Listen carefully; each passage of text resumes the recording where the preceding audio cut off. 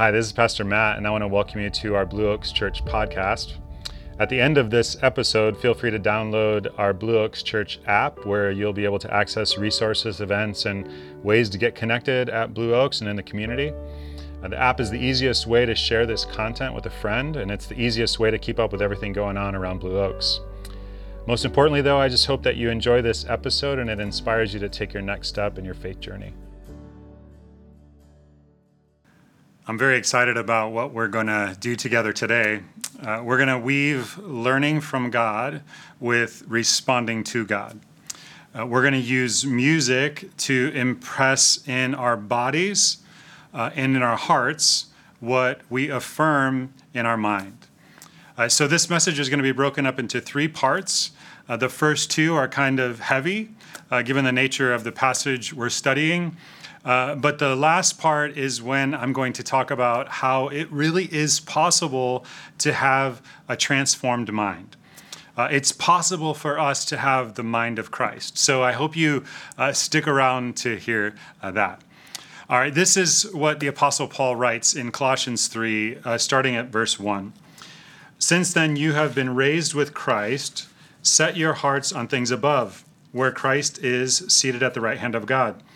Set your minds on things above, not on earthly things, for you died, and your life is now hidden with Christ in God. When Christ, who is your life, appears, then you also will appear with him in glory. So Paul begins by talking about two kinds of minds. You can have a mind set on earthly things, or you can have a mind set on things above. Now understand, when Paul talks about the mind, he's not talking about your intelligence or just your thoughts. He's talking about your whole inner life. You have a constant stream of feelings and perceptions and understandings and thoughts and intentions and desires, and that stream is going on inside of you all the time. That stream of thoughts determines eventually what you do and what you say. Much of the time, we're hardly even aware of the feelings and the thoughts and the desires that are going on inside of us, but they are always there. And to Paul, they're vital. And Paul says very clearly that there are certain things we should not expose our minds to. Paul says, do not let these things enter your mind. He literally says, put them to death. And he lists 5 things in verse 5 and 5 more in verse 8. In Colossians 3:5, he says, put to death, therefore, whatever belongs to your earthly nature. And by earthly, he means that which is opposed to Christ. Not just what's physical and material, what is actually opposed to Christ. Paul uses very serious language here. Put to death, therefore, whatever belongs to your earthly nature: sexual immorality, impurity, lust, evil desires, and greed, which is idolatry. Because of these, the wrath of God is coming. You used to walk in these ways in the life you once lived, but now you must also rid yourselves of all such things. This is very serious language. The wrath of God is coming because of these things. And so Paul says, eliminate it, die to it. And the decision that we need to make today, and this will not be easy, but we need to consider ourselves dead to these things. In Romans 6:11, Paul says, in the same way, count yourselves dead to sin, but alive to God in Christ Jesus. This is a new way to think about life.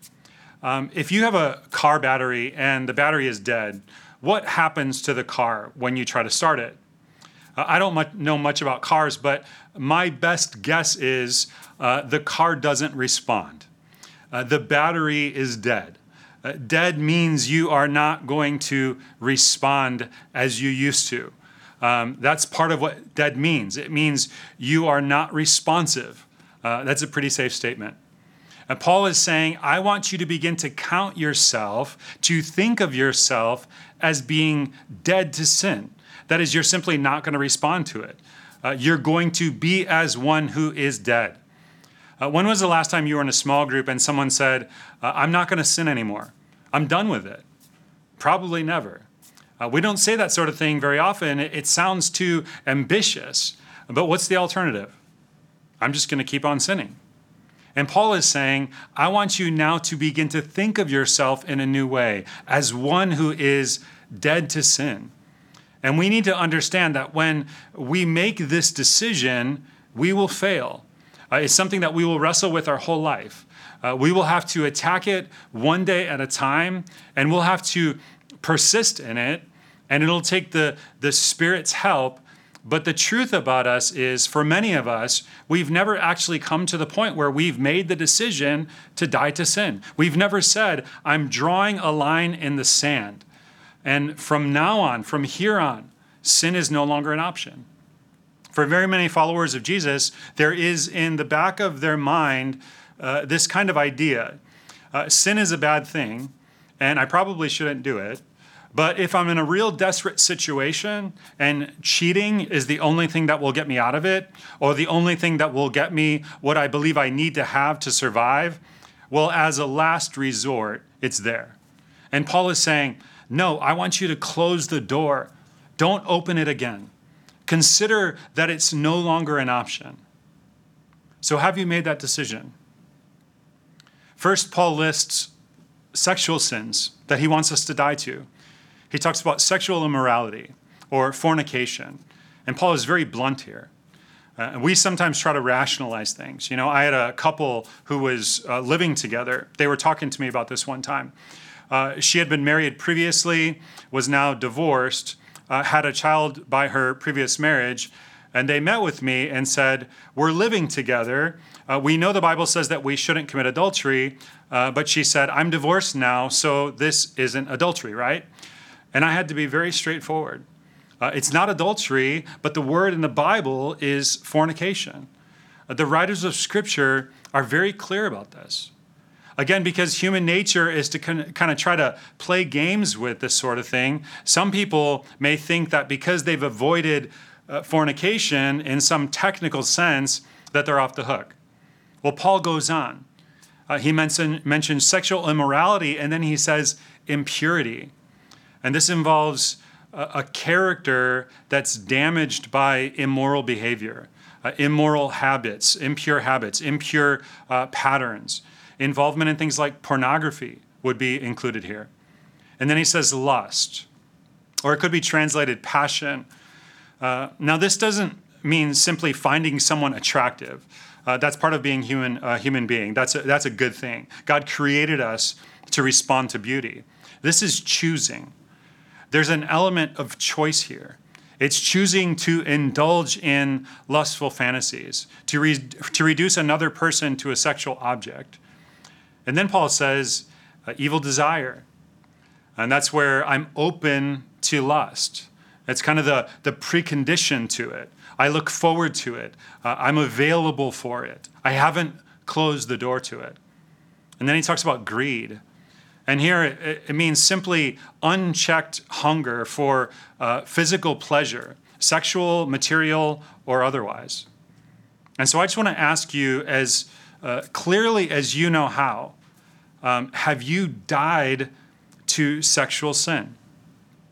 I would say in a church our size, I'm sure some of you listening will be in the midst of an affair, or you'll be involved in a relationship that is clearly sexually disobedient to God's will and God's word, or you're walking down a road that's very clearly heading that way. And I just want to ask you today, will you die to it? And some of you need to make a phone call. You need to call someone and say, it's over. It's done. We're not going to do this anymore. Will you do that? Will you decide right now? Some of you wrestle with pornography or lust, and you've struggled maybe for a long time, but your struggle is in secret. You've never really done what you know you need to do, which is to get help for it. And so I'm asking you today, will you die to it? Will you say, I will make a call. I'll tell a friend. I'll get help from a counselor. I'll join a group. I'll do whatever it takes, as long as it takes, to put it to death. I'm through playing games with this. There's no way around this. Paul says, put it to death. All right, now we're going to shift gears and look at Colossians 3, starting at verse 8. Paul goes through the same kind of thing in the category of anger. But now you must also rid yourselves of all such things as these: anger, rage, malice, slander, and filthy language from your lips. Do not lie to each other, since you have taken off your old self with its practices. Now, how are we going to do this? How are we going to die to this stuff? This is very important. Most people, when they hear these kinds of instructions, what they think is, I must try really, really hard not to do these things. They think, I've got to try really, really hard not to lust, or I've got to try really, really hard not to be angry. Well, trying really hard is not going to do it. I'm sure you've had that experience 100 times, and so have I. Because what's inside of me, what's inside my mind and my heart will leak out of me. A family has a group of people over for dinner, and the father of this family is an angry person. But of course, he doesn't want people to know that he's an angry person. These are people from church, and he wants them to think of himself as a spiritual person. And so these people come over for dinner, and this angry father, trying to look spiritual, asks his 5-year-old son to pray for dinner. And the son says, well, I don't know what to say, Dad. The dad says, well, sure you do. Just pray what you've heard me say before. And so the son says, oh, Lord, why did we have to have all these people over for dinner? It just leaks out. Some of you have been carrying grudges for months or for years. Will you die to them today? Will you say, I'm going to make a call. I'm going to write a note. I'm going to say whatever words I need to say to launch me down the road toward forgiveness. I may need to say them over and over and over again, and it may take a long time, but I'm going to start this process today, and I'll do whatever I need to do. Some of you have been slandering another human being, maybe even someone in our church, talking bad about them on social media or gossiping about them behind their back. Will you die to this? Will you go to that person and ask for their forgiveness? Paul also says, do not lie. Some of you are married and you have conflict with your spouse, unresolved anger, and your spouse approaches you. Your spouse wants to be physically intimate with you, and you know that's what your spouse wants, but you pretend not to know. You withdraw and you avoid and you withhold yourself and you hope that it hurts them a little bit. And you convince yourself that it's not a lie because you haven't said a word, but it's deceptive. You pretend not to know what you really know. It's a lie. Will you die to it? It's leading you to death. It's not leading you to confrontation. It's not leading you to love. It's leading you to death. There's no way around this one. Sin does not die of natural causes. It has to be put to death. And willpower doesn't do it alone. So you need to say one day at a time, God, my intent is to close the door to this, to no longer consider it an option, and to take whatever steps that I need to take to put it away. Will you resolve to die to sin? I hope you will. Because the alternative is to live according to your sinful nature, and it's a life of misery. All right, in the time that we have left, I want to talk about how it's possible to have a transformed mind. There's a staggering statement that Paul writes. It's 1 Corinthians 2:16. Think about this. Paul says, but we have the mind of Christ. Imagine what it would be like if your inner life, if your thoughts and feelings and desires and perceptions and understandings were the same as if Jesus was in your place. Imagine if what comes out of you, what you do and say, were the things that Jesus would do and say if he was in your place. Imagine when someone hurts you, that your immediate thoughts are not to inflict pain back on the person or to run and hide from that person, but to honestly and courageously seek authentic reconciliation. Imagine if your mind just worked that way. Imagine when someone else succeeds, instead of comparing yourself to them or feeling depressed because they've succeeded more, feeling authentic joy at what they've done. I mean, you just naturally feel the way you would feel if you yourself had succeeded. Imagine when you sin that you didn't respond by wanting to run and hide from it, or trying to excuse it, or spiraling down into this endless depression by beating yourself up over it. Imagine instead that when you sin, you respond by having an appropriate level of pain because you know that it grieved God and it hurt another person. And so you confess it. And just openly and honestly to God. And you desire to do whatever it takes to set things right with whoever it is that you may have hurt, and you learn from it. And then you move forward, confidently assured that God has forgiven you and that he still loves you. Imagine feeling confident instead of anxious, generous instead of selfish, rested instead of fatigued, patient instead of irritable, loved. Imagine feeling loved instead of lonely. Imagine what that would be like. Don't you wish you had a mind that was fully set on things above? Well, Paul puts it like this in Philippians 2, and there are many statements like this throughout the New Testament. Let this mind be in you that was also in Christ Jesus. This is a mind where God the Father is always present, and he just gradually crowds out foolish ideas and misguided intentions. So what does a mind that's being transformed by God look like? Let's talk about this for a moment. You will be able to recognize God's transformation because increasingly the moods that will dominate your life will be love instead of resentment, and peace instead of chronic anxiety, and joy instead of continued unsatisfied desire. You'll face an emergency, and your first response will be to expect that God's going to be with you. You won't struggle with the desire to be any more smarter or successful than you already are. You'll actually experience peace inside. When someone speaks well of you, your first thought will be, well, God is good to me. He helps me and he blesses me. And you'll just have joy. When someone opposes you or condemns you or criticizes you, you'll remember that God loves you. So you don't have to appease them. You don't have to do something to get them to like you. You don't have to criticize them back. You just love them because you're just living in love. You see, this kind of mind is absolutely key to spiritual transformation. And that's why Paul says in Romans 12, offer your bodies as a living sacrifice, holy and pleasing to God. This is your spiritual act of worship. Do not conform any longer to the pattern of this world, but be transformed by the renewing of your mind. Be transformed how?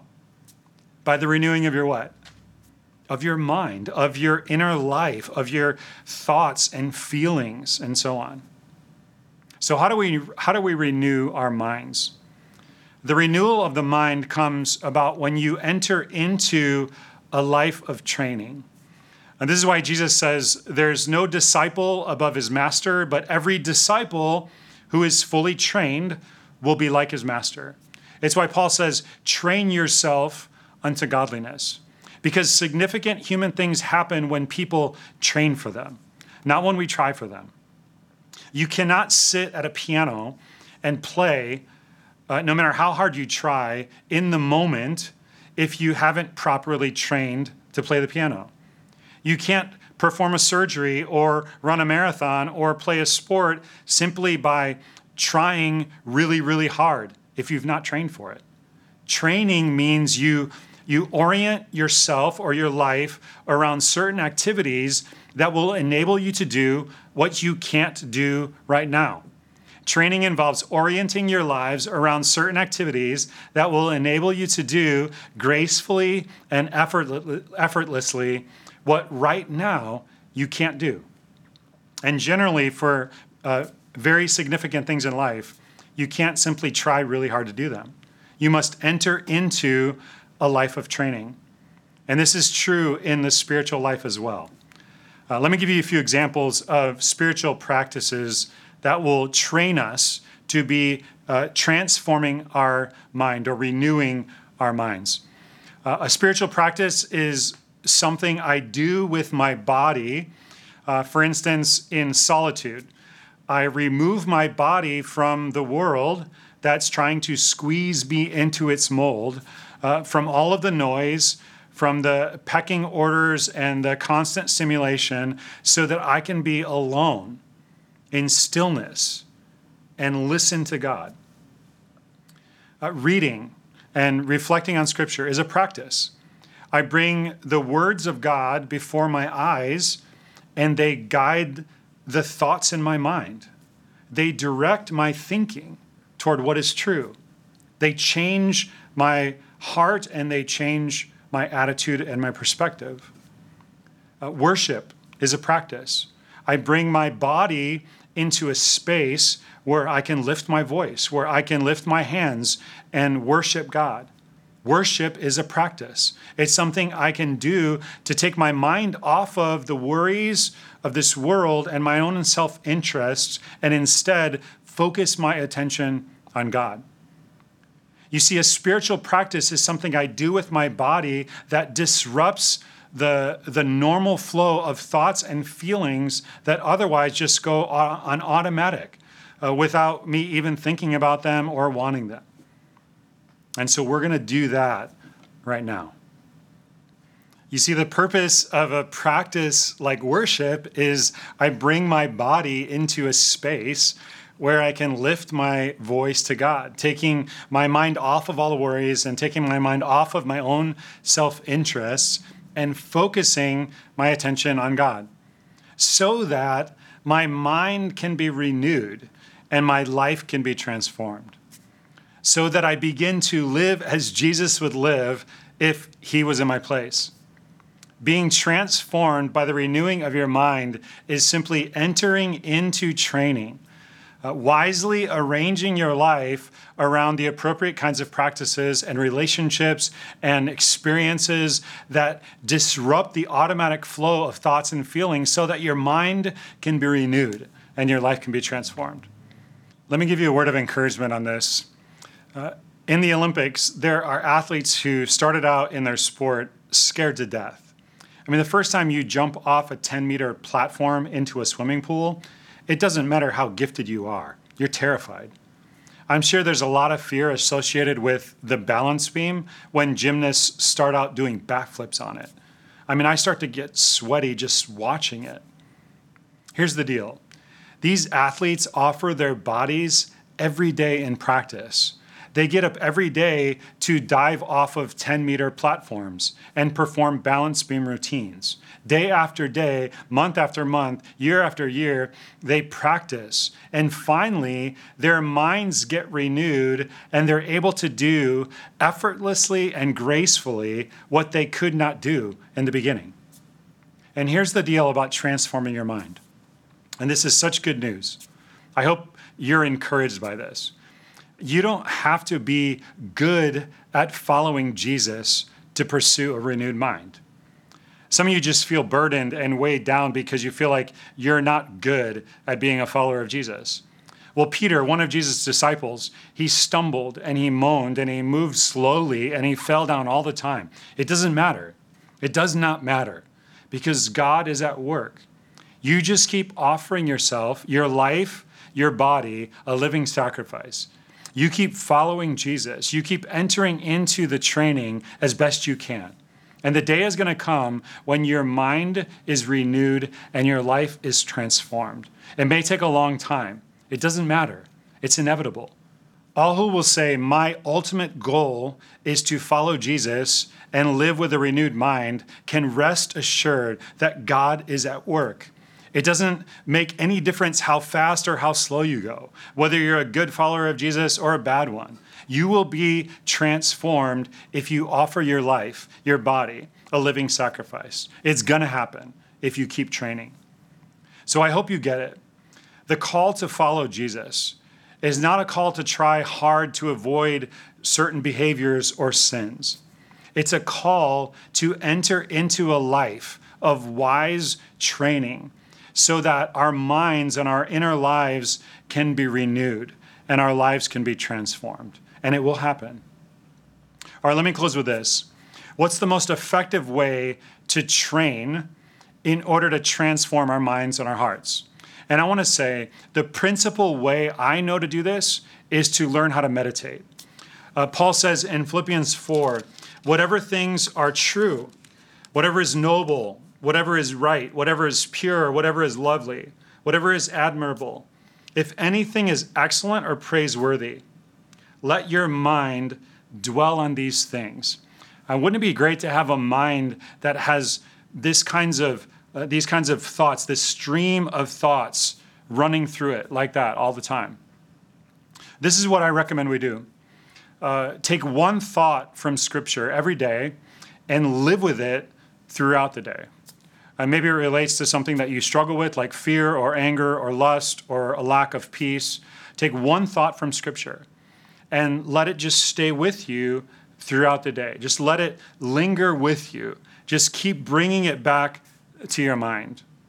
And what happens is you begin to memorize Scripture. I think memorizing Scripture is probably one of the most fundamental practices for spiritual transformation. And it's not showing God like how many verses I can remember. It's about getting a renewed mind. Take a verse like Psalm 16:8. I have set the Lord always before me. Because he is at my right hand, I will not be shaken. And you just meditate on those words and you let them become part of you.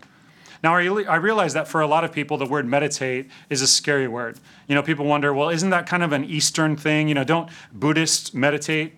Dallas Willard said, yeah, they do, but they also eat breakfast too. It's still a good idea. Meditating is just, in a sense, a form of positive worry. You just allow that thought to come back into your mind and just come back into your mind. That's all meditating is. And you begin to think, I have set the Lord always before me.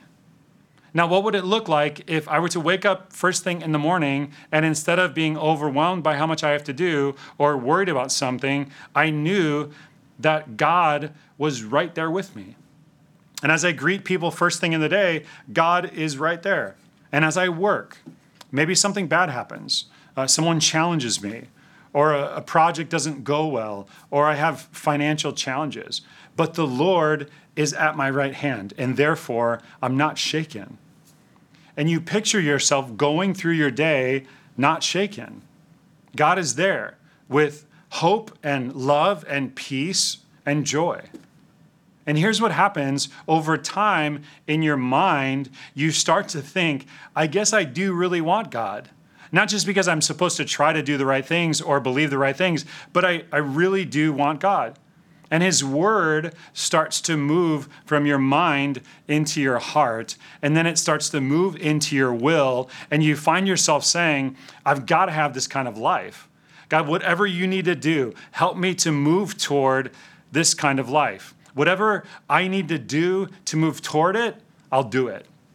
And you start to be transformed by the renewing of your mind. This really can happen. My suggestion is that you take a word like the word from Psalm 16, and you write it down. Put it on a card on your desk, or put it in your car. Put it somewhere so that you'll see it. Put it in your bathroom, and depending on how regular you are, you'll spend a lot of time meditating on it. Okay, that was bad, sorry. Let's learn together how to meditate on Scripture. Let's not be conformed any longer to the pattern of this world, but let's be transformed by the renewing of our minds.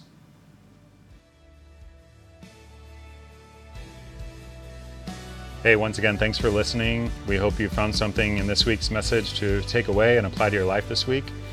If you live in the Bay Area, we would love to have you join us for one of our weekend services. We meet on Sunday mornings at 8:45, 10, and 11:15.